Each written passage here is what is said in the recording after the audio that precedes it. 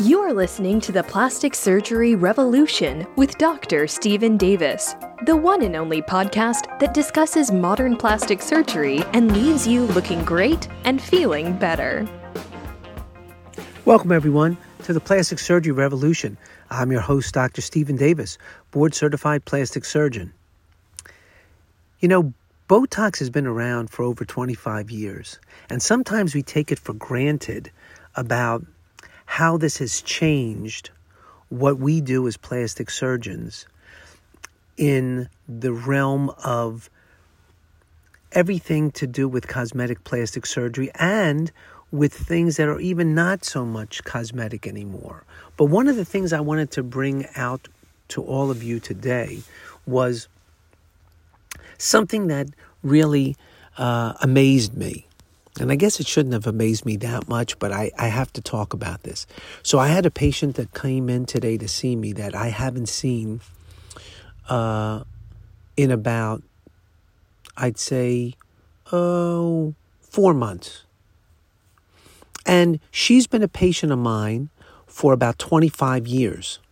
And every 4 to 6 months for about 25 years, she's been coming in to do Botox. And specifically around the crow's feet, around the frown lines, or like right by the eyebrows, and also her forehead. I had in the chart a photo of her from 25 years ago. We were talking about how long she's been a patient of mine, and when I took out the photo, we were both pretty shocked, and here's why.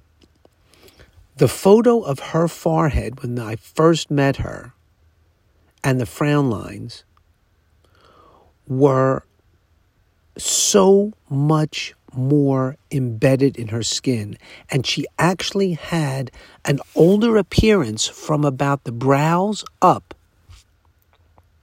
than she does now, 25 years later.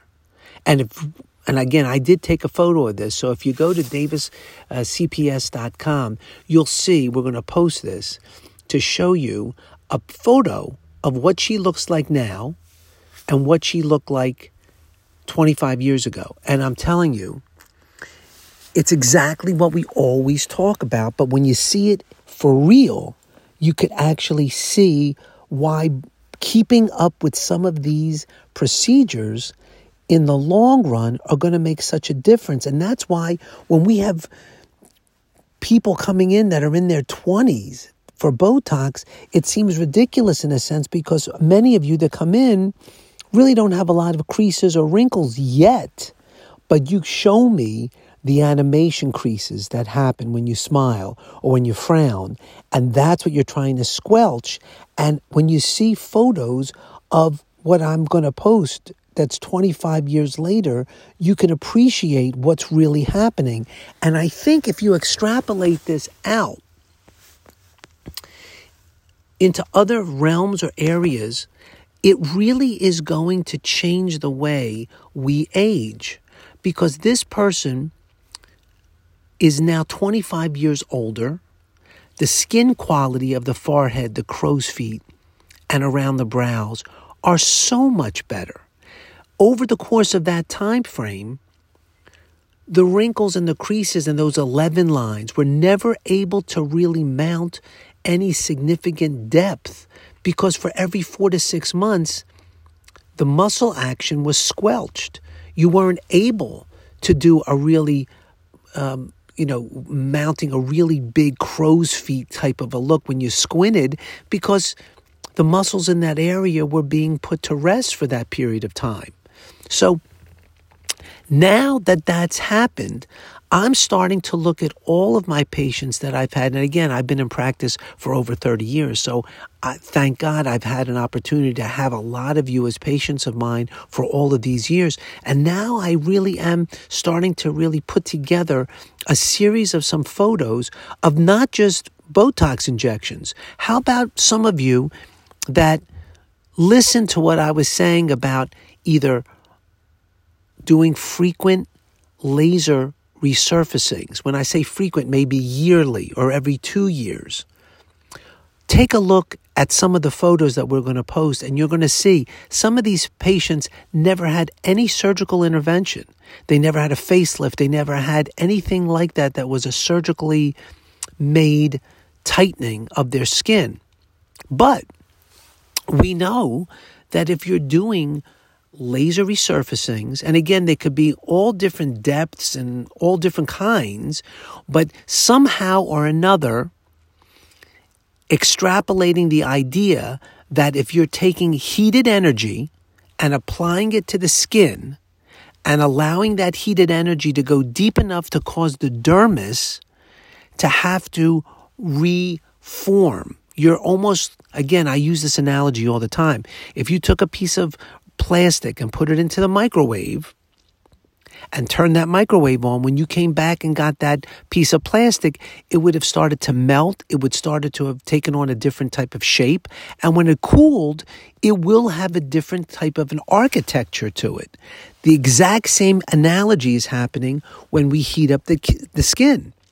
If we take it to the level and to the degree that we're supposed to be doing, we're causing that dermis to remodel. And when we're making that dermis remodel, it's going to not only get thicker, it'll smooth out. And over the course of time, even though the dermis is under the epidermis, it will extrapolate upward so that you'll get a smoother surface to the skin. And that's why many of you that have been doing microneedle radio frequencies for a while will come in and say, oh my God, I can't believe I had my 3rd session and already my skin quality is so much better. The skin is tighter, etc. And that's why I'm saying it's not just lasering, it's not just Botox. It's this concept, and that's what I really wanted to talk about today.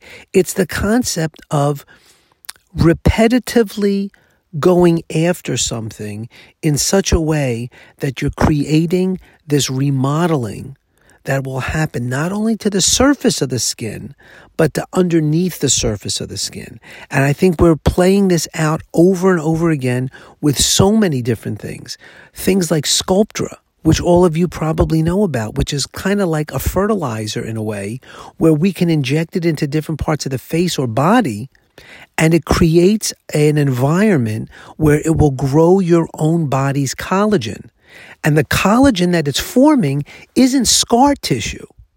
It's real collagen, the same kind of collagen that we always talk about if you were going to be, using vitamin C's for all these years, or if you're drinking collagen powder and hoping that somehow stimulates your body to form better quality type 1 collagen.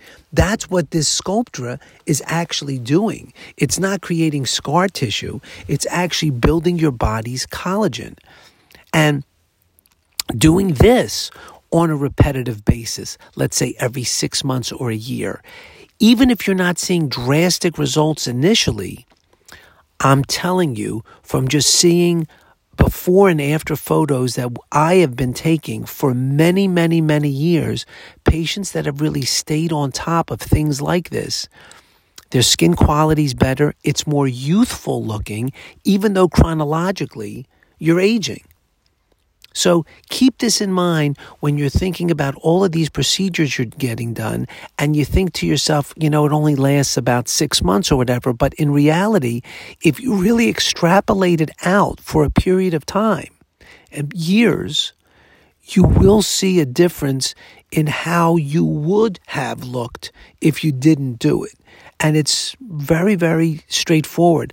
I'm not the only one that talks about this, but I do have over 30 years worth of photography to kind of prove all of these things I'm saying. You've been listening to the Plastic Surgery Revolution. I'm your host, Dr. Stephen Davis, and I'll be back with you next week. Bye-bye. Thank you for listening to the Plastic Surgery Revolution with Dr. Stephen Davis. Please subscribe to our show in iTunes, Stitcher Radio, or whatever app you use to listen to podcasts. Keep listening, looking great, and feeling better.